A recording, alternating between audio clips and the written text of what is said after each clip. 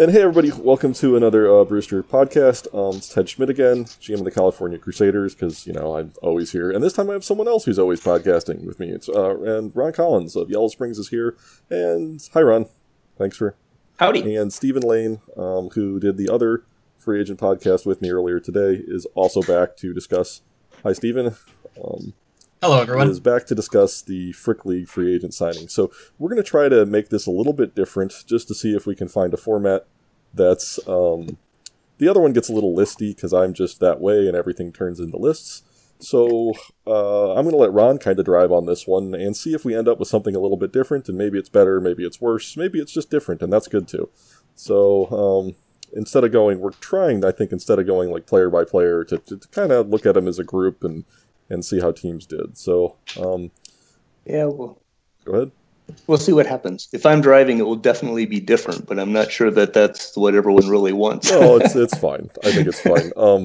Yeah. We want to start with the Heartland? We can start with the Heartland. Is that, the one thing I always like to ask right at the beginning of these is, did you have any kind of overarching thoughts about free agency? When we talked about the one this morning, Stephen kind of mentioned, and I did, it was a big class. It was a good class, I think. If you needed like an awesome first baseman or center fielder, it wasn't. But like, I think this is our second good free agency class in a row, and that's pretty encouraging. I don't know if you had any other thoughts about it.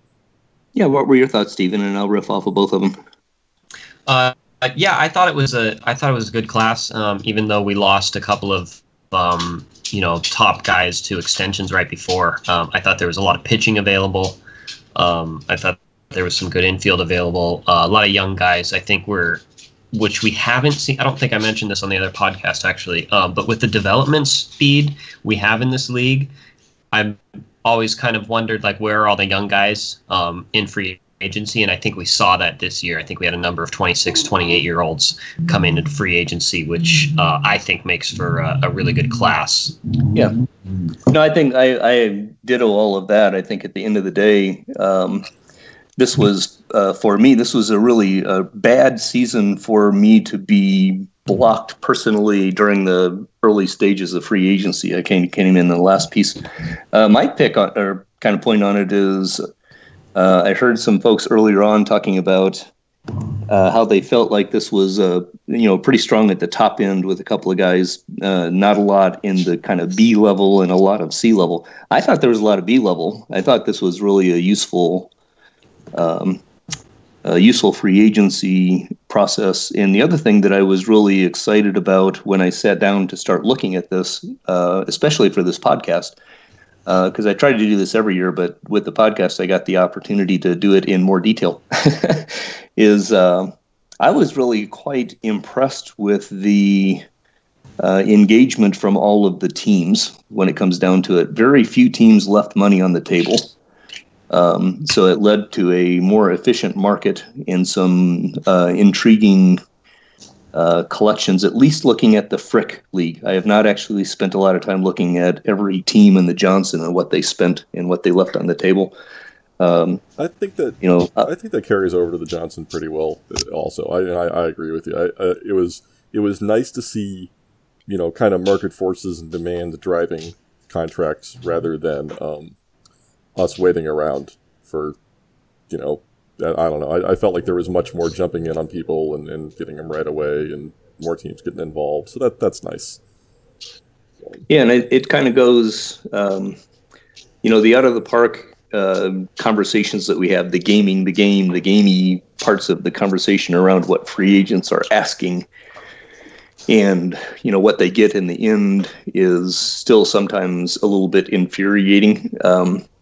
Mostly, in my opinion, by the way that the messages get sent to the general managers, right? When a guy asks for $30 million a year rather than just saying, hey, dude, blow me away or I'm going to free agency. Exactly. Especially when some of them actually do say, I'm going to free agency. Just have the other one say that. That's fine. Yeah.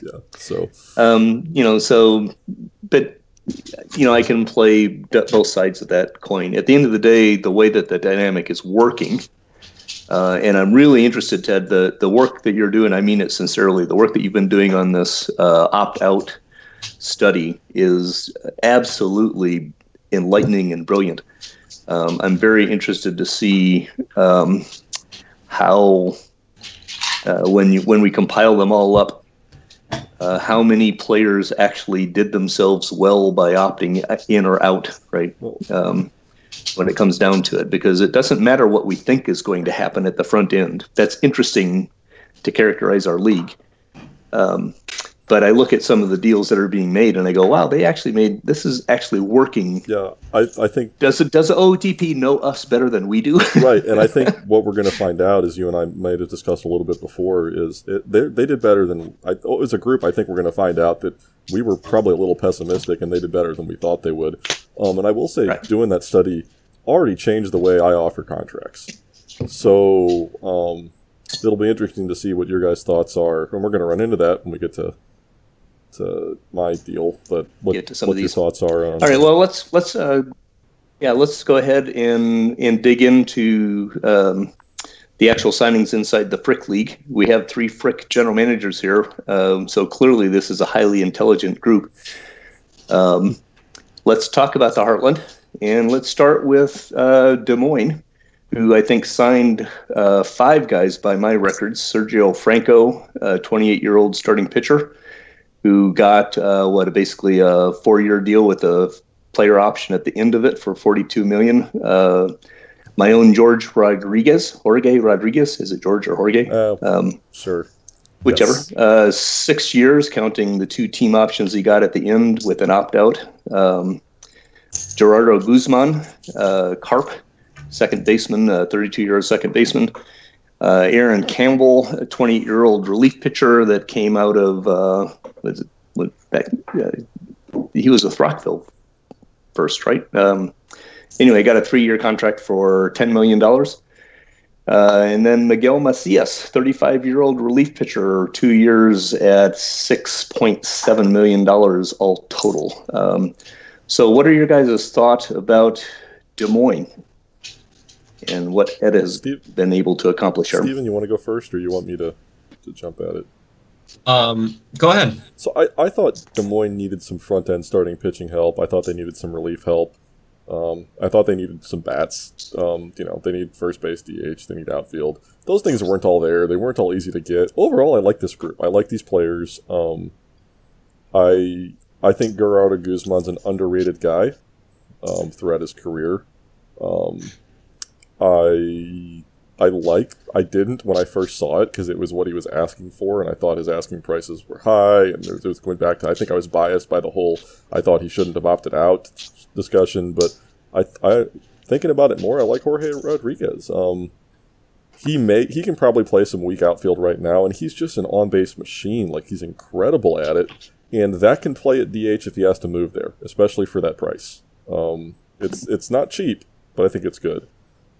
Franco, I think, is a good starter. He doesn't always look good. He looks warty, but I think he's a solid starter. I think these are all...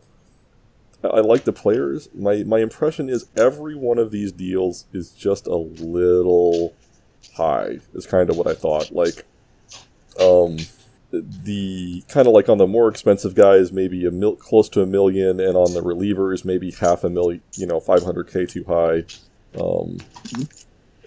Which isn't horrible, but in total, you add all that up, that's one more player, right? So, but it's not egregious and it's not horrible. And I think I like these signings for Ed. Now, I've said that for a few years now for Ed, and it's just not worked out for him. So maybe I don't know a thing. Where are you at, Stephen? What are your thoughts on Des Moines? I think Ted is right. They all kind of feel like a little bit of overpays, but like we talked on the Johnson League podcast, you got to go after your guys, and if that means paying a little extra, then that's what it costs. And the nature of free agency is that to get the guys that you want, you're going to have to pay for it. So there's no deal here that looks bad. Guzman is great. I think that's a great second baseman, and I think overall it's a job well done here. Yeah, I would mimic all of those or ditto all of those, especially given the durations that Ed has placed. I think also that I agree that Franco is probably a little on the higher end than Ed would have liked. Rodriguez, I think, is actually well priced the concern I have with Rodriguez is just how that fourth year at $10 million is a little bit of a red flag. But I mean, you're talking about a free agent class that has really only 1 year, one red flag. When it comes right down to it. I love Guzman. I actually wanted to acquire Guzman. I was looking for a left-handed hitting second baseman myself, and so I was kind of pissed when I didn't, when Ed beat me out for that, for him. I ended up, as we'll get to mine, settling for Brian Sullivan, who is nowhere near the player that Gerard or Guzman is, as far as I'm concerned. When can we trade? Not to interrupt. So I'll wait till you're done. I'm just interrupting, but I'll wait. Sorry. Oh, that's okay. And I think Macias and Campbell are probably a little bit pricey, but Ed needed bullpen guys really bad. And those are Macias on a 2-year deal is not going to kill him, and Campbell could be actually worth more than that before it's all said and done. It just depends on what happens. Yeah, I agree. The question I was going to ask you about Guzman, one, when can we trade recently signed free agents? Is that still like June or July or whatever that we can't trade them until then? Oh, you're going to put me on the spot. I don't know, Stephen. When can we trade these guys? I think it's June, but I'll look up the Constitution right now just so we have a final answer for the listeners. While you do that, the reason I ask is I don't know exactly what Ed's going to do with Guzman. Like, he has Don Draper at third. He has Bill Hardy at short, and I don't think Guzman's really a shortstop anymore. Not that Bill Hardy's amazing. No. And he has Alan Williamson, who was a throw-in a trade with San Fernando, but has bumped like crazy. And I'm not sure that there's a whole lot of difference in value between Guzman and Alan Williamson. I really like Alan Williamson. So I'm not... The reason I brought it up, Ron, is you might be able to trade for Guzman later. There you go. He's definitely on my screen, on my radar screen. The idea of Williamson is a right-handed hitting second baseman, if I remember right. I don't have it in front of me. Right. Guzman's big value is that left-handed bat in the infield. Yep. And he does get a little pricey at his 2040 season at $11 million, but he'd be 34. He's probably fine. You know, I mean, he's a tradable piece. There's a lot of value here. The other thing about Des Moines is they have 3 or 4 really young players, so they can afford to overpay just a little bit. Yep. They've got their catcher, Hale, is now really ready. The young Chris White, center fielder, if I remember right, is almost growing into some of his ratings. He was rushed too early, but he was already on a major league contract. And if Long Chamberlain actually does anything, you know, I mean, they've got a couple of young players they can absorb the finances, which I think is a key element when it comes to looking at when you overpay free agents. I agree, and honestly, Ed's looking pretty good. Like, he may, you know, you kind of felt bad for him in the way that he didn't manage to get really. He kind of had some bad luck in the Areola and Moreland years, and I still think he maybe held on to him a little bit too long. But my fear was that as that went bad, which it unfortunately did, that he would be stuck in a rut forever, and he might turn this thing around pretty quickly if he can figure out how to get some starting pitching. He's got an offensive core in place, and these are good signings. So and he's got some fair pitchers. Right. You know, Lothbrok's fade has not helped him. No, that's pretty good. But that you mentioned his free agency class the last year or two. He had a couple of guys last year that did not pan out the way that you would hope them to. No, like Gonzaga, unfortunately. Like you'd think that would have been better, and yeah. At the end of the day, I graded personally. When I sat down and looked at these classes, first off, I gave them the ABC grades, and then I went and I said, "Heck, we're on the 80-20 scale," so I graded them on the 80-20 scale too. So I graded Des Moines a B plus and a 55 to 60 on the scale.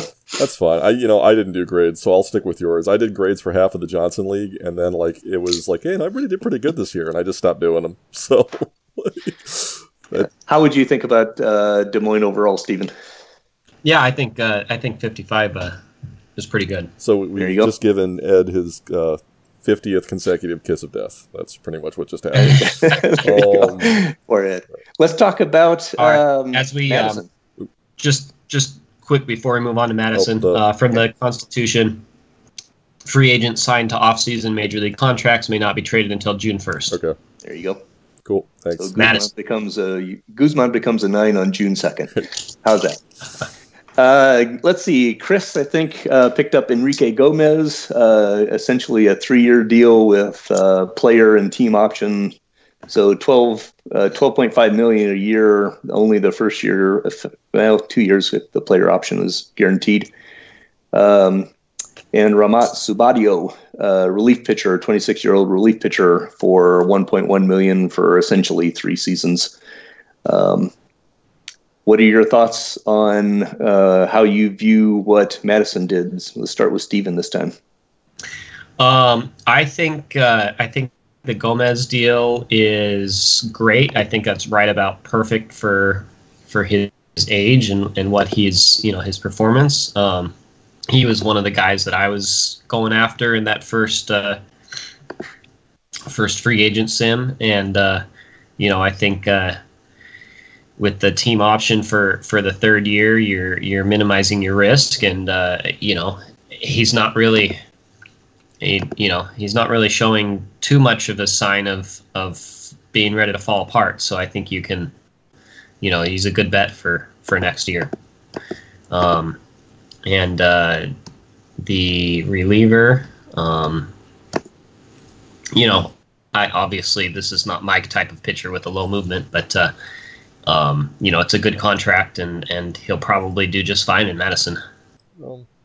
That's Ted. I don't have a whole lot to add. I agree with. I echo the thoughts on the Gomez deal. I thought he was a big risk for a risky contract, and to get him at a fair rate without a whole lot of risk. I don't love that player option next year, but heck, he might opt out. I think it's a great contract. Now I'm sad that it's not riskier, because as Fred and I have talked many times, will always be the eternal competition between Gomez and Ricardo Diaz, and Gomez is probably going to pass him in wins this year, and that makes me sad. And Gomez's longevity has just been incredible. Oh well, but no, I think it's a great deal. Yeah. And then Subadio, again, I have beaten up Chris about low motion pitchers so many times, so unfairly, and I just can't get excited about guys like him.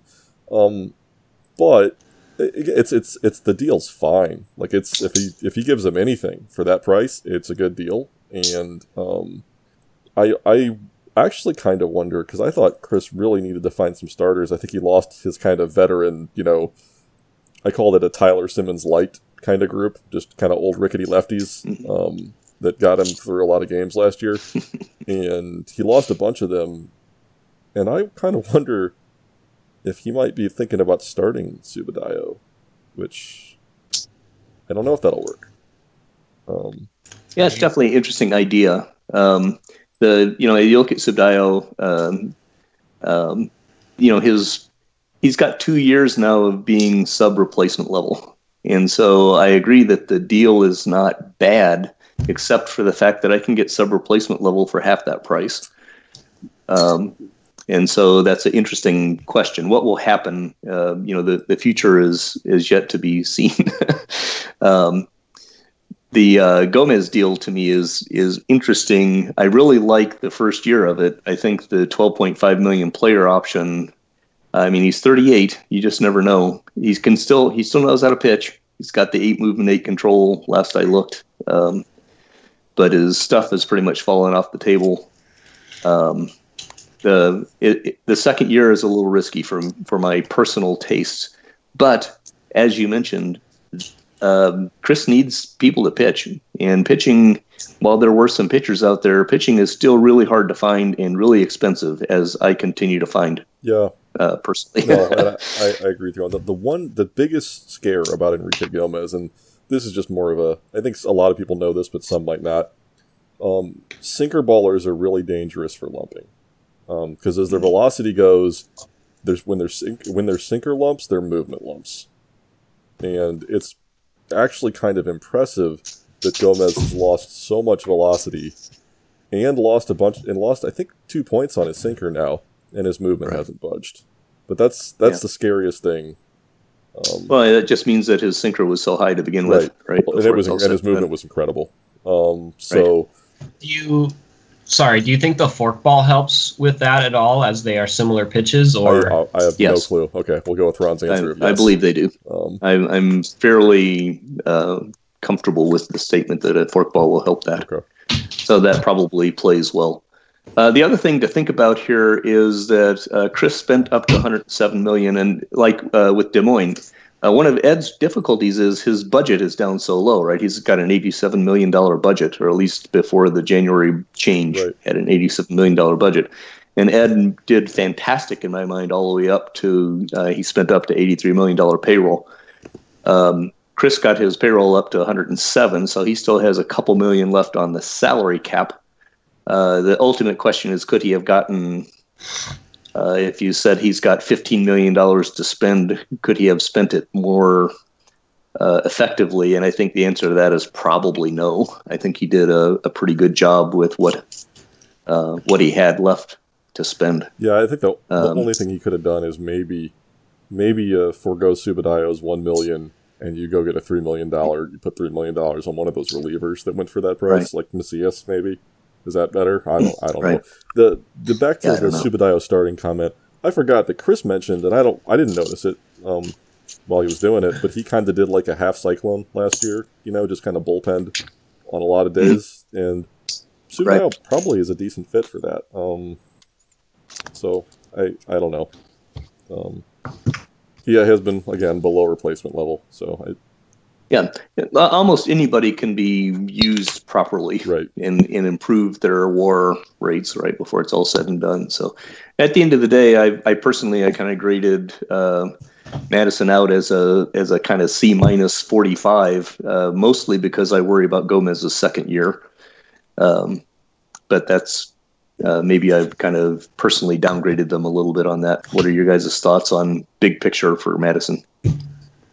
I'll give him a 50. Yeah, I was more 50. I'm not as worried about that second year, but I might have talked myself out of being worried. It might be because, it might not be that I'm not as worried about that second year. It's that I was convinced he was going to get, a 5-year deal with, all of him having the control over the whole thing and just ruining someone's, run. So I'm so pleasantly surprised by how relatively low risk that deal is from what I thought it would be. But, I'm not that worried about the second year. Well, and actually, overall, I think you see an awful lot of 3 and 4 and 2-year deals in this class. So I think our GMs are using some caution there too. So Chris is always Chris is a fantastic GM before it's all said and done, and I love watching him work. Let's talk about Justin in Omaha, who picked up 3 guys. In Pavel Bure Jr., or is it Burr? I call him Bure.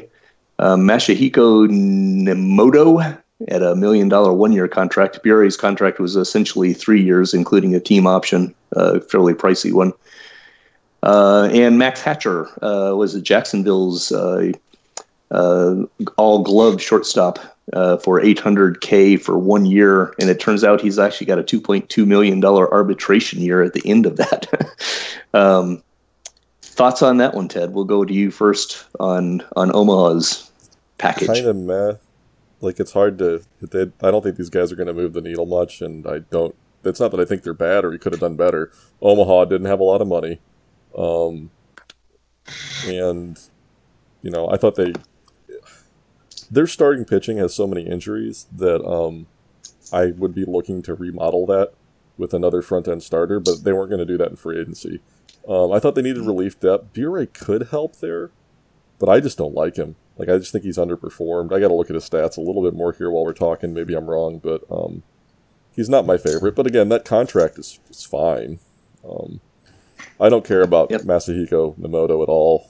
I don't know if I think I looked at him, and I'm pretty sure I'm right to not care about him, but that's fine. The Hatcher one, I actually kind of like. He's fine. There's nothing wrong with Max Hatcher. When you have an offense like Omaha's, which does have flaws, but you can put a Max Hatcher in it short, and that's just fine. But it's hard to get excited about this group because they didn't have money to spend, so they couldn't spend a lot of money, so they didn't get a lot of impact. So, okay. It's kind of... Yeah, Steven, what are your thoughts? Yeah, I like the Hatcher signing. That's a good player to have for under $1 million, and still get one more year of arbitration on him. The relievers are fine. But, like Ted said, I don't think that it's anything that's going to move the needle. Pavel is kind of an up and down guy. I had him last year for a little while. I had high hopes for him, but, he's kind of, throughout his career, he's kind of just been up and down. So, who knows what you're going to get out of him. Yeah, I think the interesting thing about the Bure deal to me is I think he's he's a good enough pitcher. I mean, look at his WAR over the last 3 years, and he's going to be slightly above replacement. And for that kind of dollar figure, that's not horrible. The interesting thing there is he almost certainly is not going to take that team option. And so it effectively bumps up his third or second year salary. That contract is structured with $1.4 million and opt out, and I'm sure that Justin is interested in Pavel Bure opting out. But if he doesn't, then he pays him $2 million the next year, and then almost certainly he's going to have to buy out that $5 million third year team option. So effectively, that makes the 2039 salary $3.4 million when you add in the buyout. So that becomes a little pricey. But like Ted said, Justin really didn't have any money. He had $5 or $6 million to spend. He probably could have gotten more for that $5 million. But I do like Hatcher, and Hatcher is Nemoto is if I remember right, he's essentially a no stuff, no control, high movement guy. So maybe you get a few innings out of him. I don't know, but I don't think he's even been in the majors in his career. So. Total blank slate, as far as I can tell. That is true. That's interesting. I didn't notice that, but he was no experience. But 5.85 versus righties, it's not great, but he can throw some innings if he's used properly. Well, the concept of him providing value, if used right, isn't foreign to me. Is I've done a bunch of these now. I think. Randy noted this morning, I think this is the 5th year we've done this. You notice patterns on GMs, and the huge team option at the end that you never intend to pick up is a Justin Niles special. That is just like Sure. Steven and I are the large, although Steven's are a little bigger than mine sometimes, but the large bonus salaries that have no criteria to meet them. 2 plate appearances, $2 million. Right. That's me and Steven, but Justin Niles is the team options I never intend to pick up. So right, and in the old days, those were a little more directly useful. In these days, when you do that, it effectively bumps up that second year or the year before's salaries. Right. But you pay it out of your budget rather than out of your salary cap, right. which is useful, right, before it's all said and done still. And since Omaha is now a high budget team, that's a useful process. But the game's I graded. Go no, it's okay. I graded Omaha out as a 40, mostly because they didn't have much to get. So where would you guys fit them on the 2080 scale? Gut reaction. Oh, yeah, I think that's fine. Just kind of. I'll give them a 50 because I don't want to penalize for not having money to spend, and I do really like the Lopez or Hatcher? Who was Hatcher. It? Yeah, Hatcher. Yeah, I do like Hatcher. So I could go with either one of those grades. I just when it's all said and done, this won't matter much. Is the real answer. So yeah. Alrighty, let's go to the next team in the Heartland, which is Twin Cities, who has one player, Steve Russell, 39-year-old relief pitcher at $1.75 million. So see if we can spend 15 minutes talking about Steve Russell. Right, this is kind of second verse, same as the first, right? They didn't have a lot of money, and they added a reliever. And I think that's a fair price for Steven Russell. I think he actually has at times been pretty good, including last year. He's not the most exciting guy in the world, but I think with the small amount of money they had to spend, they made their team better in an area of need. So, okay. That's all I have to say about Steve Russell. Yeah, that's fine. It's a good price. He's 39, but his ratings are intact, and he's a good clubhouse guy. So, I'll take that for $1 3/4. Yeah, and roughly, he's about a 0.5 to 1 WAR kind of guy, and you figure at worst case you spend 2 to 3 $3 million for a WAR. You get 1.75 1-year contract. I mean, how can you go wrong, right? Well, and here's another thing. He pitched 62 innings last year, 1.4 WAR. If you work him and he does well, maybe he gets you up to a compensation, type A, maybe even in type B if you really give him a lot of innings. And, there's a draft pick next year, right, which is probably worth, could be worth more than $1.75 million itself. So. Oh, yeah. That would be like hitting, I would put the likelihood of that happening at 10 or 20%, but still it's 10 or 20%. So absolutely, that'd be a really fun analysis to do. I have no idea how to do it, but like, what are draft picks worth I might look into that. I don't know how that's done. If it's a calculation I think I can translate to our league, it might be interesting to see what draft picks are worth. Yeah, it would definitely be very interesting because I know that Major League GMs think about that a lot and actually have some valuations of how they structure contracts and offers based on the idea of what kind of draft pick that player will cost them, right, before it's all said and done. So, so with that, let's move. Actually, I guess I should do the grading, similar to the situation before. I gave Scott, who I think is turning out to be a marvelous general manager before it's all said and done. I gave him just a C because, he, like you said, I think he got about as good of a player that he could get with the very limited amount of money. He did great, right? Yeah, I agree. That's fine. So I gave him a 50. Yeah. Agree. I think that's fine. I agree. So I'm going to abstain right, in my Yellow Springs conversation, but I ended up with 2 players, Alfredo Salazar, 3-year deal with an opt-out after 1 and 2 team options for 2 and 3 years, years 2 and 3. Total of $38 million between the 3 years, and little Brian Sullivan for $3 million and 3.2 as a team option. You guys talk about that. Steven, I've been running my mouth. Why don't you go first here? Okay. I love the Alfredo Salazar signing.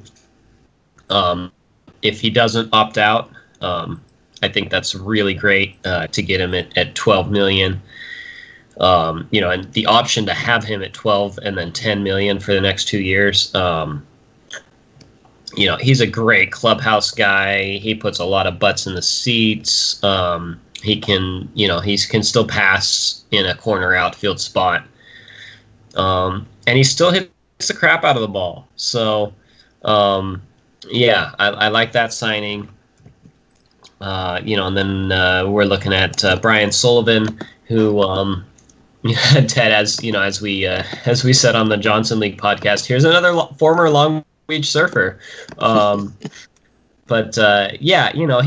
he's fine. He didn't hit especially well for me, but at $3 million for a couple of years, option on year 2 for somebody who can pick it at second or third or second or short. I think that's fine. Ron, yeah, I more or less agree with that. Ron, I'm guessing your plan is to slate Sullivan in at second and then move McNeil back to first. Yeah, McNeil is going to be a full-time first baseman without any question. And I think Sullivan can be a really, really good defender at second base. Kind of in the same way that you feel like you can really increase Brett Compton's value by playing him as a second baseman rather than a shortstop. Mm-hmm. I think you can do the same thing with Sullivan. He's been about an average second baseman or shortstop in his career, but in the time that he's been used at second base, he's been well above average. He's not a great hitter. He's going to platoon and a half. Okay. He'll hit. Bob Frazier will play second base against left-handed pitching. Sullivan will play second base half to 3/4 time against right-handed pitching, and Frazier will play enough to not ruin his value. Okay. Yeah, and I think that's fair. And you didn't spend a lot. I think the price on him is great. As far as Salazar goes, I initially thought that 16 was kind of high, but I don't know what to make of Salazar's last season. His ratings still look good. They look really good, and his overall line last season is pretty darn solid for a corner outfielder. I'm not a huge... What was his BABIP last year? So he had a pretty bad BABIP year last year. And if that was random variance, he'll be great for that price. You worry a little bit that his internal BABIP rating decline is what caused that. And if that's the thing, then I don't think I'm as in love with the contract as Steven is. I think it's still fine. I don't think it's like super scary or bad or an overpay. I just think that it does have a chance of, at worst, making you buy a guy out, which is not a bad thing. It's just, I never like when I don't know what happened with a guy in a previous season before a free agent's deal, and then I don't know what happened with Salazar last year. It could be just variance or it could be decline. I don't know. Yeah, I am not as in love with the contract as Steven is either, but I am more in love with it now that my owner has given me an extra $12 million of budget to buy out with if I need to at the end of the year. Right. Yep. That's nice. So. Yeah, I think he brings so much to the table that you can't just look at his his performance last year and judge the value on that, And if Yellow Springs makes the playoffs, he's a career 155 WRC plus guy in the playoffs. So, oh, really? I never noticed that. Yeah. No, I think at the end of the day, there's also a recursive element to that, right? Because I just mentioned that I'm happier now that my owner, that Bo Jordan has given me an extra chunk of money to play with. One of the reasons that he gave me an extra chunk of money is that Alfredo Salazar put a whole bunch of season tickets onto the register. Right. So right. I mean, he's paying for himself. Right. So he'll pay for himself before it's all said and done. So I'm happy enough with that. But the main thing that I was unhappy with about my effort and why I'd given myself just a 50 overall is there is a little risk with Salazar. And what I really wanted to come away with was a starting pitcher. And so I did not get what I wanted before it's all said and done. I thought you needed part of that is because a good mid-rotation arm, like just a nice, solid, dependable guy that can throw innings and put like a 4 to sub-4 ERA. Yeah. It's too bad they all wanted to play in Long Beach. There you go. Well, actually, what it is it's too bad that I was in Vegas doing writer stuff for the first week of free agency.